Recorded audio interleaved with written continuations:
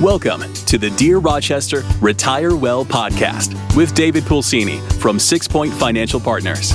In this podcast, find your path towards a brighter financial future with David as your guide as he helps individuals, educators, and healthcare professionals explore ways they can build wealth while minimizing risk using a multifaceted, comprehensive approach to personal finance.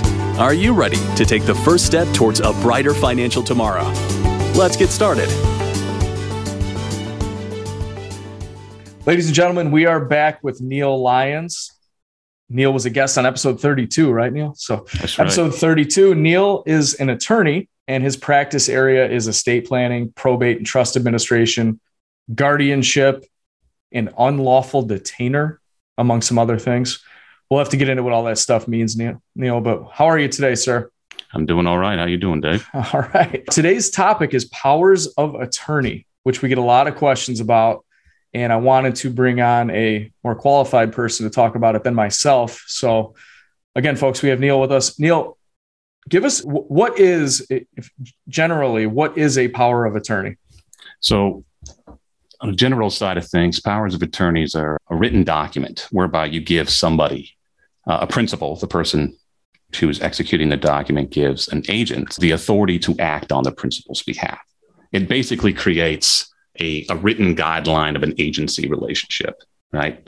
So you are our principal and you think that one day you might be on a trip in Europe and you may need to sell something, some stocks or whatever, but you don't have access to an electronic device that allows you to do it. You may be able to appoint an agent through a power of attorney to make those transactions for you. Okay. So can you use me and my wife as an example so the Sure. listeners they can put this together? Because principals, agents, Neil, you're a smart guy and an attorney, so I don't want to confuse everybody right away. So use Dave and Allison. Sure. So let's just say Allison Yep. wanted to give David the ability to sell a house on her behalf in the unlikely scenario that the two of you would own separate property. But let's just say Allison decided to be a daytime investor in real estate and she would give you David. So Allison would be the principal. David would be the agent. She would give David the ability to execute a real estate contract on her behalf, to sell the property on her behalf.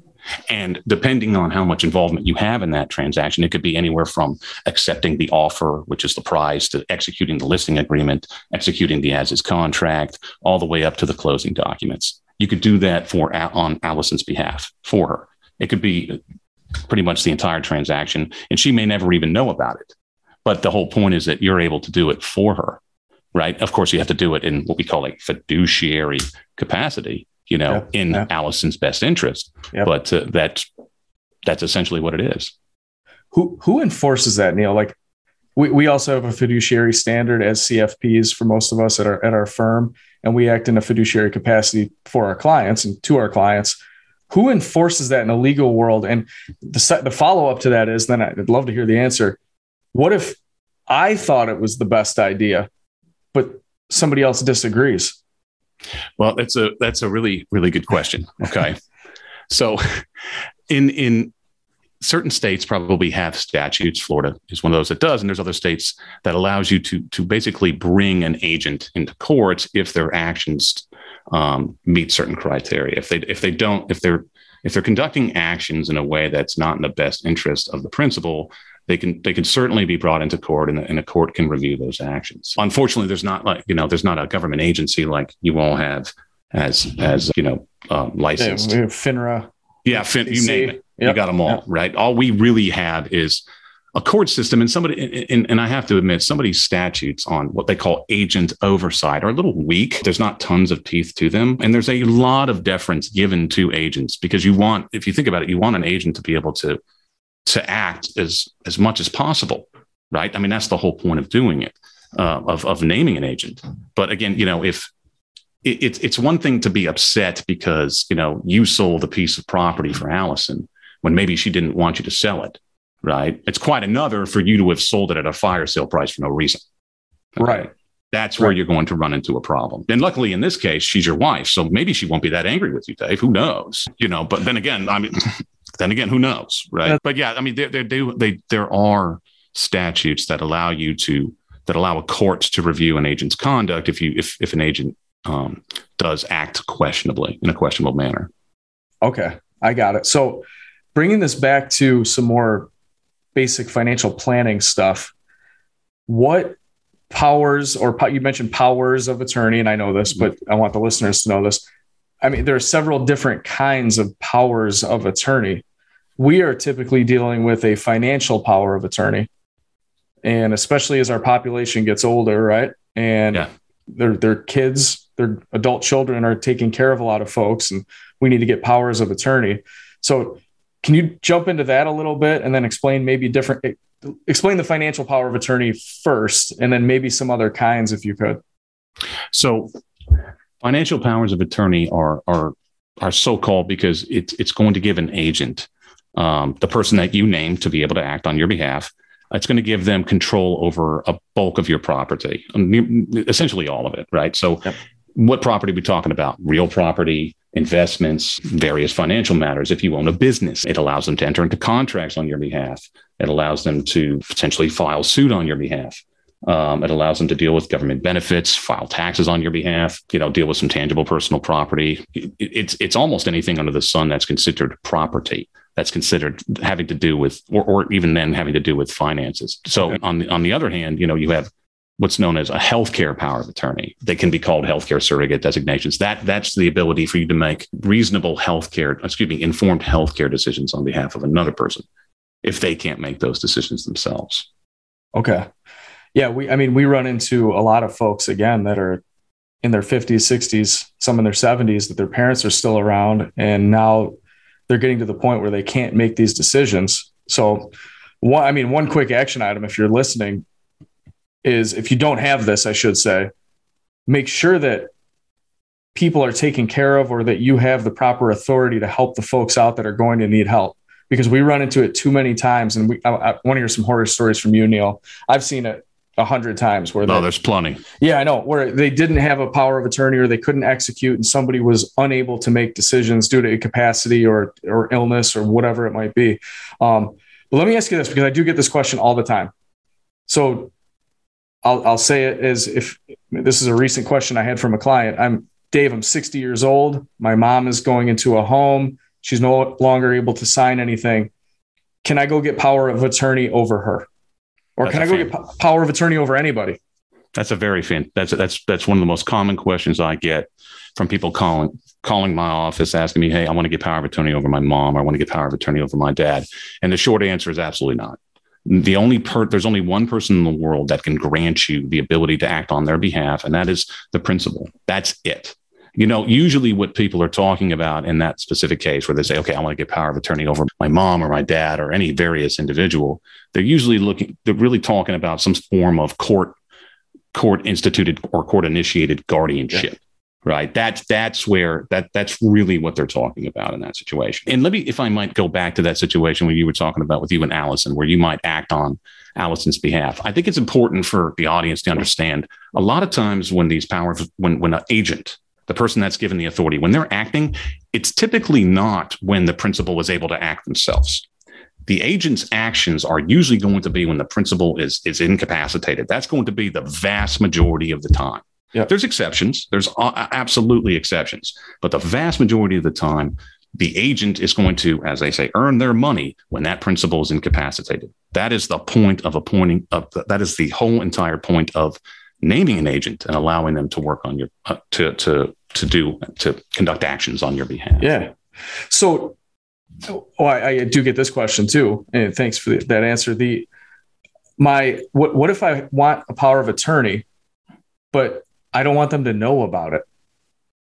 That's a very good question. I'm sorry. Go ahead. No, that's so I want to assign, let's say I'm not married and I want my brother to be my power of attorney. And I don't want him signing stuff if he gets into financial trouble or something like that and moving my money to wherever he wants. And I know obviously we talked about there could be action against that, but it would take some time and more money. Mm-hmm. What if I just didn't want him to know? Is that it is common? It's not as common as you think. And your situation is one of those rare circumstances when I might say, okay, you don't want them to know, fine, don't tell them. What you do is the power of attorney document itself, the document that outlines who you've named as your agent, the person that's going to make decisions for you, and what authority they have. It's usually about 18 to 20 pages. Some of them are longer. And you can just hold on to that and let the person who you've named as agent, you can let them know, hey, God forbid anything should happen to me. Here's where these documents are. They're on my shelf inside an envelope, right? Or they're at my attorney's office. And my attorney's been informed that should he or she receive information that something's happened to me, they are to immediately send this information to your brother, in your case, your brother. Okay, I'm instructed. So let's just say I'm your attorney, and you say, Neil, if anything happens to me, I want you to send my brother David. Oh, excuse me. Oh, your mom gave you the same name. I want you to send my brother Brian my power of attorney so he knows what to do. Okay. So I said, no problem. What's his email address? There you go. So then I would find out, hey, Dave's been in a car accident, God forbid, of course, and he is not able to talk. And then at that point in time, I obviously have it documented. I will then send that information to Brian, your brother, which, of course, you've already given me written authorization to be able to share information with him. Right? Yep. So that's one way of doing it. You can have an attorney hold on to it until a specific point in time, right? Or you can just simply tell your brother, hey, if anything happens to me, this is where you're going to find the information. You need to help me. I feel like most folks listening, or this would be me, is, Neil, how would you know? I feel like I'd have to tell my brother, in that case, Brian, if something happens to me, reach out to Neil. That works too. Well, I think that works too. Because how would the attorney know how would you know that I'm in a car accident? Yeah, again, you wouldn't. I mean, it's a good point. You really wouldn't. So yeah, usually it's going to be somebody calling me and saying, hey, something terrible's happened to my brother. He's going to be okay, but he's not able to do anything. Yeah. It's like, okay, yeah, I have instructions for this right here. I'll go ahead and send you the information you need. Now, that's a very clear-cut, easy thing to say, right? Yep. Excuse me. It's a very clear-cut scenario. Things get very complicated when there's issues, right? And this is why I tell people, never ever select an agent that you don't 100% trust. Okay. Yep. Because the motto of these documents is it allows you to name somebody to essentially take control of your entire financial livelihood, right? Yeah. But as a result, that means it has the potential to do the most damage if you've picked the wrong person. And that's something I can't say enough. Yeah. Yep. I've seen it, Neil, where I've had folks that want to name maybe a child, a grown child or an adult child as their child as a power of attorney. And I know that person may not be the right person for that. So and I can't tell them not to do it, right? So you try to give your best advice and point some things out, but it's hard to overcome that when somebody wants potentially an irresponsible child or cousin or whoever it is to become their power of attorney. So do you ever run into that? And if you do you have to tell people, like if you're acting in a fiduciary capacity, do you have to tell people it may be a bad idea? It's more, yes. I mean, well, I don't have to tell them but it's good advice, right? To do, to say, look, make sure you pick somebody that you trust to do this. I've written blogs about, okay, it's holiday time. Instead of talking about stuff that people love talking about, like politics and religion, everybody loves talking about. Why don't you talk about who is going to take control who's going to be in control of, the finances or healthcare decision making if God forbid something happens to you. That's the best conversation to have, right? But when I say, why do I say it should be done when everybody's together? Because that's the best time, right? So what you want to do is like, let's just say you have a family, your family's visiting you at Christmas, right? It's mom, dad, everybody's there. Mom, dad, you and your brother, right? Everybody's sitting around. And that's the time, there's a time when you're all going to sit by the fire if you're up north, or if you're going to be sitting out at the beach, if you're down here in Florida. And that's when you say, listen, we've made some decisions and we've picked the two of you to help us with certain aspects of our lives, should we not be able to. Okay. So you say, okay, David, we're going to pick you. We picked you to be our power of attorney, right? And you're going to make financial decisions on our behalf if we're not able to. Well, then all of a sudden you see Brian start sniffing a little bit. You know what I mean? and Brian's really upset. And my advice to people when I tell them to do this is that you cannot be afraid to hurt someone's feelings. This is one of the most important things that somebody is going to do for you, right? Say, Brian, I see you over there getting sniffly, right? And just remember, we picked David because David has a degree in calculus from MIT. And Brian, we didn't pick you because you owe money to dangerous people, right? So that's why we didn't pick you, okay? But you will be able to make healthcare decisions for us because you do have a background in medicine, right? You were a pharmaceutical sales rep.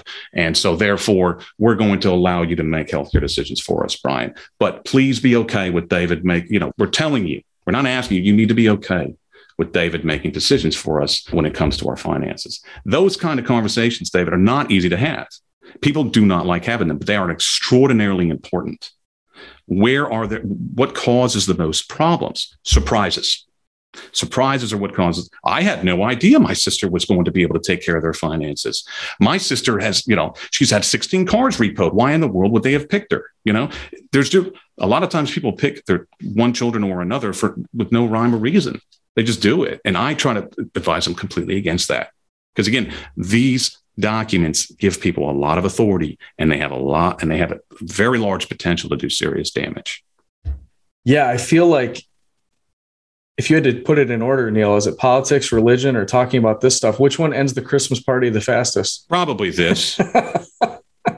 Probably this, and like I said, there's that sort of that situation where you get invited to somebody's house and you're quickly disinvited when the conversation turns a way that it shouldn't turn, right? Because, you and I are people that just avoid those we're not going to have those conversations. We're not worried about that. We're going to talk about sports and fun things like that, Right. But even that could get bad. It just depends, So I figured, hey, why not? Let's have a little family bonding time over who's going to make financial decisions for us. I'm telling you, David, there's nothing that's going to sober everybody up really quick other than who's going to get control of Dad's 50 Cooterans that he's been collecting for the last 16 years.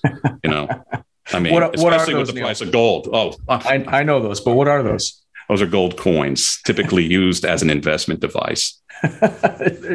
Neil, with the proper definition. I love it. Yeah, it's interesting stuff. And what we do is, for our clients at least, we will send a video out to the beneficiaries or the power of attorney or the healthcare proxy person to hopefully let them know if our clients want us to do this, that, hey, if anything ever happens, you can get a hold of Dave. It's just another point of contact and Dave can get you in touch with the attorney. And then at least it's this big ecosystem of, I guess, responsibility and taking care of things. So why don't you give us a couple horror stories if you can? Well, absolutely. And I know everybody's super eager to get to that. But I just want to say, I just want to make a comment about what you just said, because I think that it's really important to have I'd like to call it an elder caring network, right? And it's what is that? It's a network of people that are intimately familiar with the person's finances, their wishes, their desires, their family. It's the Holy Trinity team, right? The financial advisor, the CPA, and the attorney. All of us are together in this symbiotic relationship with the client. All three, we all three share the client, and we all know what their wishes are, what their family makeup is, what the do's and don'ts are. That is extraordinarily important moving forward in our country, especially with so many people getting to the age where they're, getting into that elderly age, getting into that 70 plus population. Yeah, no doubt about it. So, and what is it? 10,000 people a day are turning 65 right now. That's what's. I think so. I don't listen. I'm not, and I'm very careful about making wholehearted factual statements. I don't like getting fact checked, but I'm going to take your word for it. I think you're right, though. I think that I've heard that. I'm sure it's not exactly 10,000 every day, by the way. Pretty darn close, but it's got to be close. So what that means is, we've never seen this before in the history of our country or any country or the demographics aging the way that they are. What is it? 70 million people are taking Social Security right now. They never thought that was going to happen. When Social Security was set up, by the way, what was it? 1934. The life expectancy, you're supposed to get it at 65. The life expectancy was only 62. Incredible. So the reason I say that is we never thought that these demographic shifts would happen the way that they have. And as a mass population, if we don't have these documents and this estate planning stuff and all these other things taken care of, it's going to create major issues all over the place. And, and I kind of wonder sometimes, whether, I've heard that before too. So that the average, when they created Social Security, the average age was 62. The average life expectancy was 62, and the average age of retirement, the age at which you could pull, Social Security was 65, right? Yeah. Is that right? Yep. I imagine when everybody found out about that, they probably felt the same way you and I feel when we get to a hotel and we find out we have to pay extra for parking.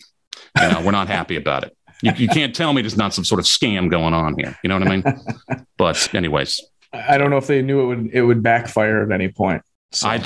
Who knew? I mean, those, yeah, especially at that time, it was a very severe financial crisis. Of course. So again, we're keeping people waiting here. Neil, this is what people love to commiserate. People love to commiserate, right? They love to hear the stories, and they love to hear. I mean, it's terrible to say, but a lot of people enjoy hearing I'll say it this way, other folks' mistakes so that they don't make the same mistakes.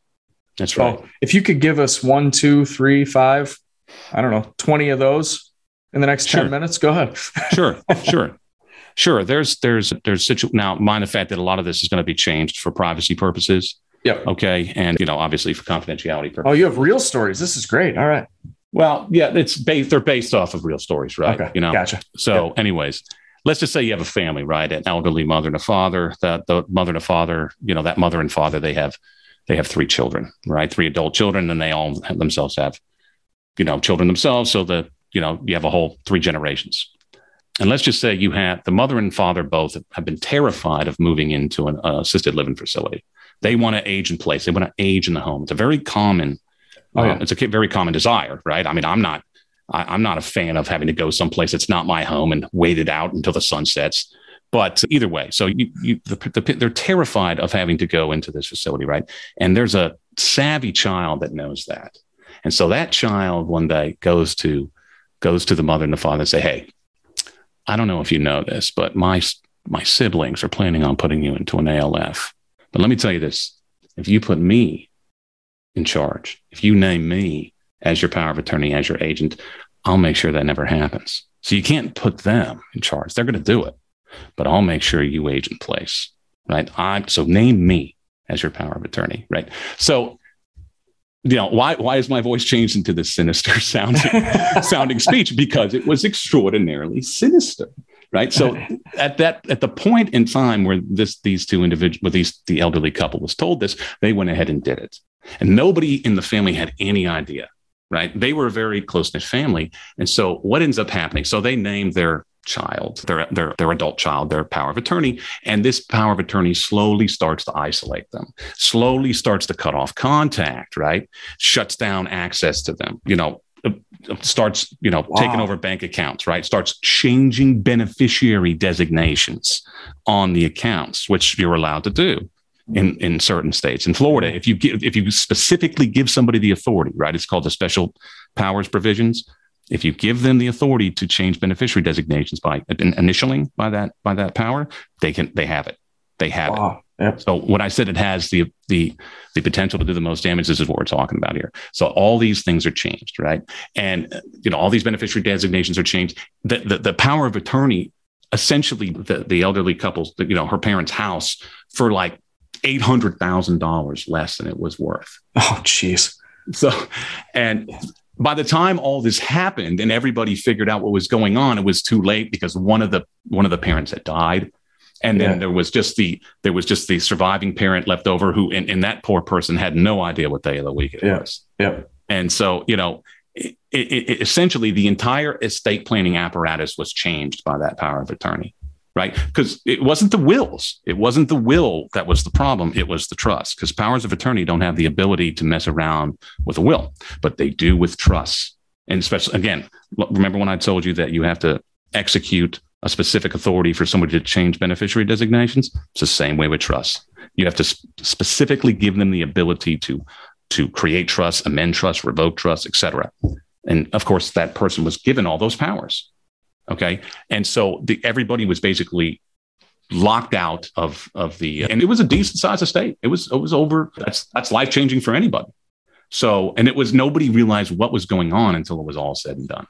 Well, yeah. Who's tracking that? So my question, if I'm listening, might be, and there's no way an attorney like yourself would even know this, if mom and dad and then this sinister child show up and say, hey, here's what we want. Here's what you need to tell them. how would the attorney even know? Because my first thought is how the attorney allowed this to happen, but there's no way you'd know. So I have actually a long-standing rule, right? If somebody shows up with parents and they are insistent that their parents want to name them as the sole heir of their estate, I pretty much send them packing. I'm not interested in having my files subpoenaed and having to go to depositions in any kind of, a probate litigation. You know what I mean? That's a practical decision that every attorney needs to make for their, in their own practice. But it's one that it's a pretty hard, fast rule that I've decided to stand by. So, for me, it really doesn't happen. I just say, no. I'm not interested in doing that. Because it tears families apart. It tears them apart. Now, if it's an existing client and I know about their family situation and they haven't spoken, I know they haven't spoken to their children in 20 years, it's a different story. I mean, I know the person. Right. We face the same thing. I've had people change beneficiaries and powers of attorney, right? Everything's in place. They could try to change a beneficiary and they can. I've sat with those elderly parents, for example, and just look them in the eye and say, do you actually want this? Do you know this is happening? Do you want this? Yeah. And because for most of our clients, at least I know for the most part, what they do and don't want on there. And if something fishy is going on. So that's interesting. It's in that particular situation too, it's usually a child that, as the other children in the situation would say to me, they're very dominating. They're very, overpowering, you know what I mean? And so it's, if you're not in that scenario, you really don't know. Right. Because of course you and I might think dominating. I don't think so. I'm going to handle this. Right. But unless you're there, you just don't know. Right. You're not the family dynamic.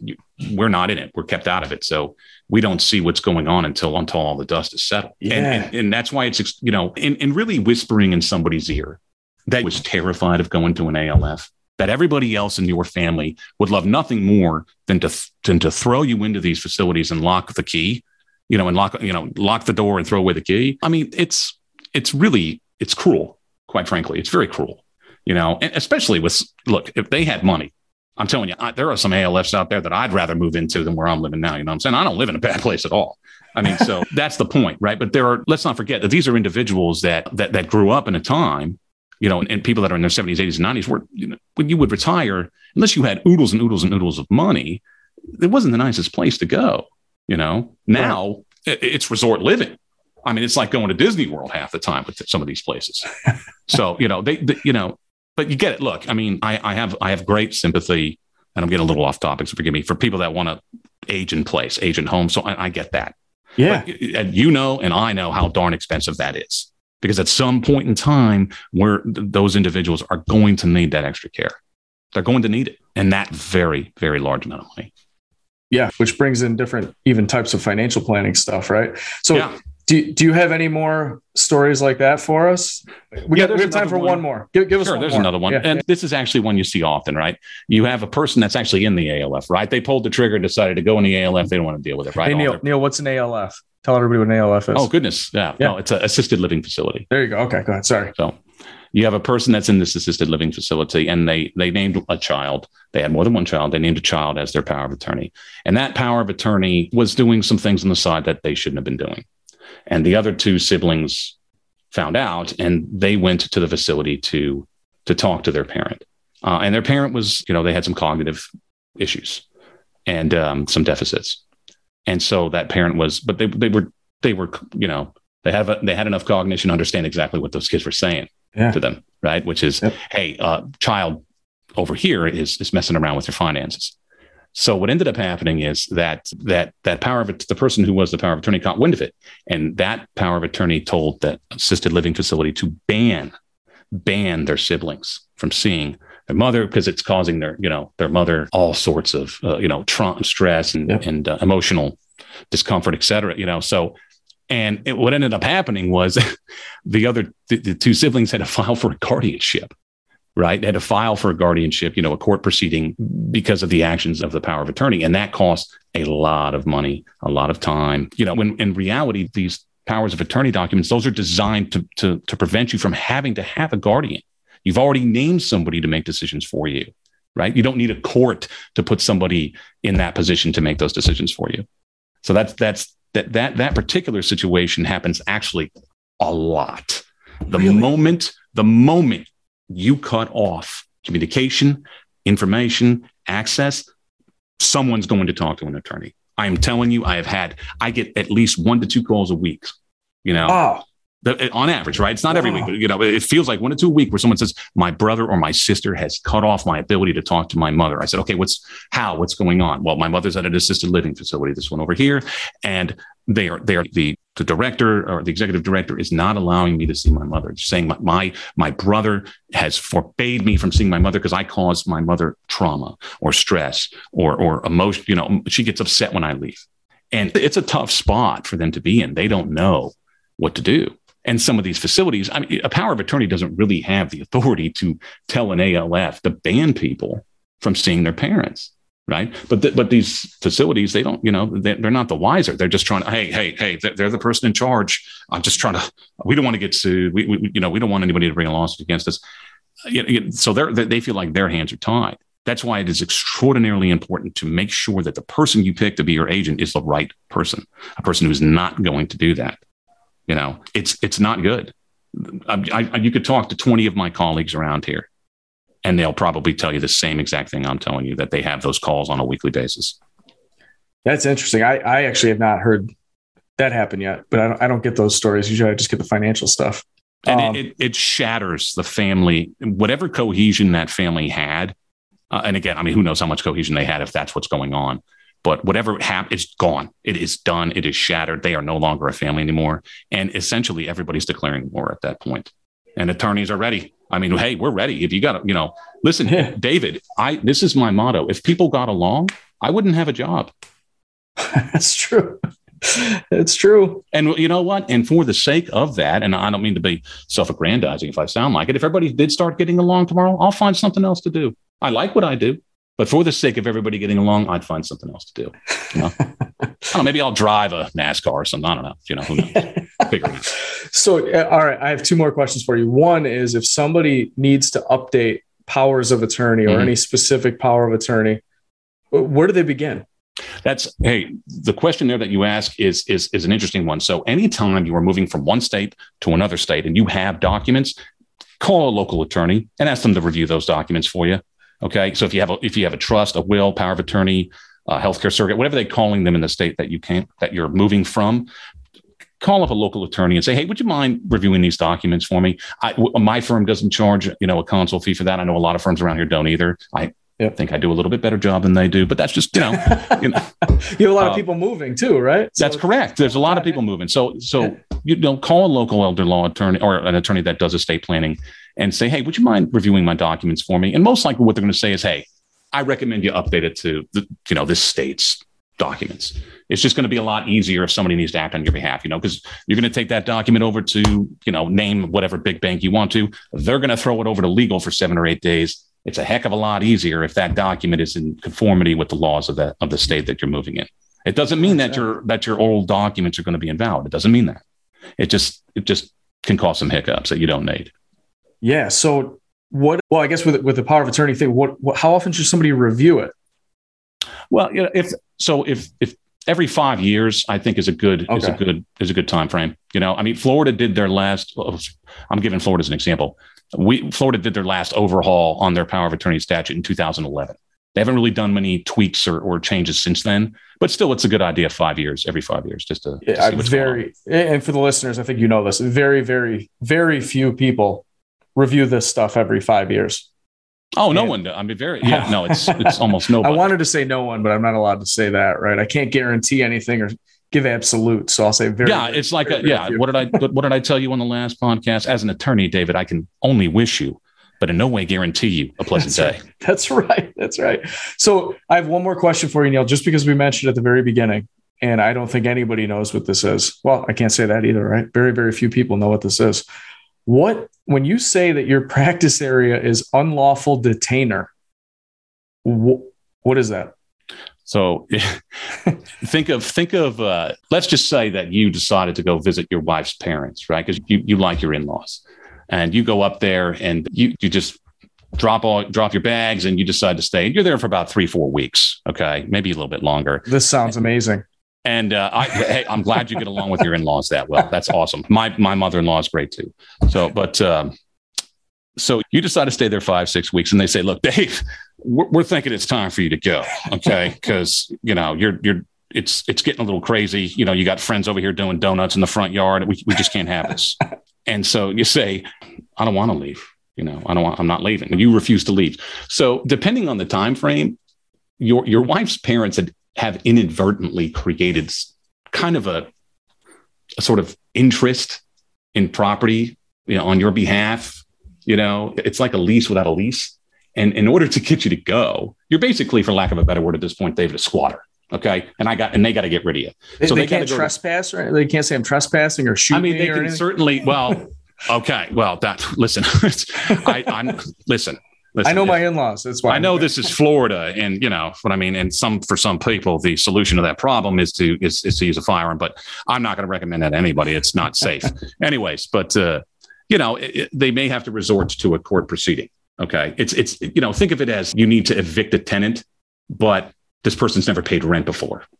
And as a matter of fact, this person is racking up cable bills because they're subscribing to every streaming service known to humanity. Okay. And it's no good.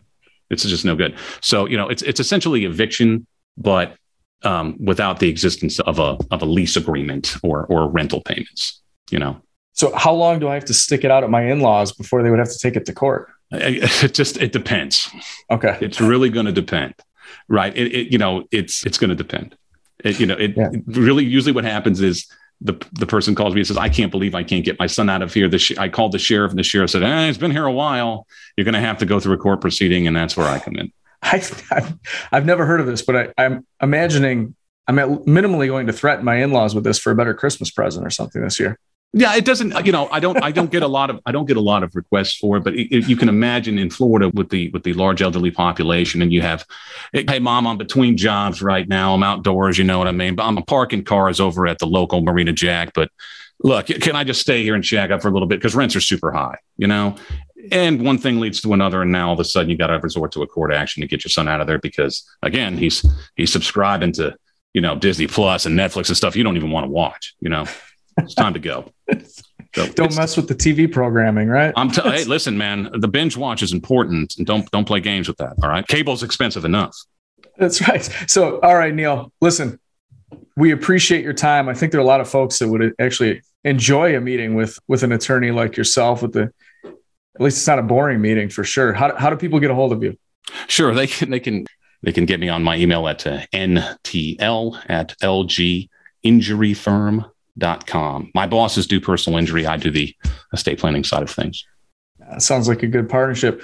Neil, we appreciate your time, sir. We'll hope to have you back again. There are endless amounts of stories that we could talk about, but we'll stop it there. It's a pleasure, Dave. Thank you. Yeah. Folks, you can find us at www.sixpointfp.com, or you can find me, David Pulsini, CFP, on LinkedIn. But for now, make it a great day. Thank you for listening to the Dear Rochester Retire Well podcast.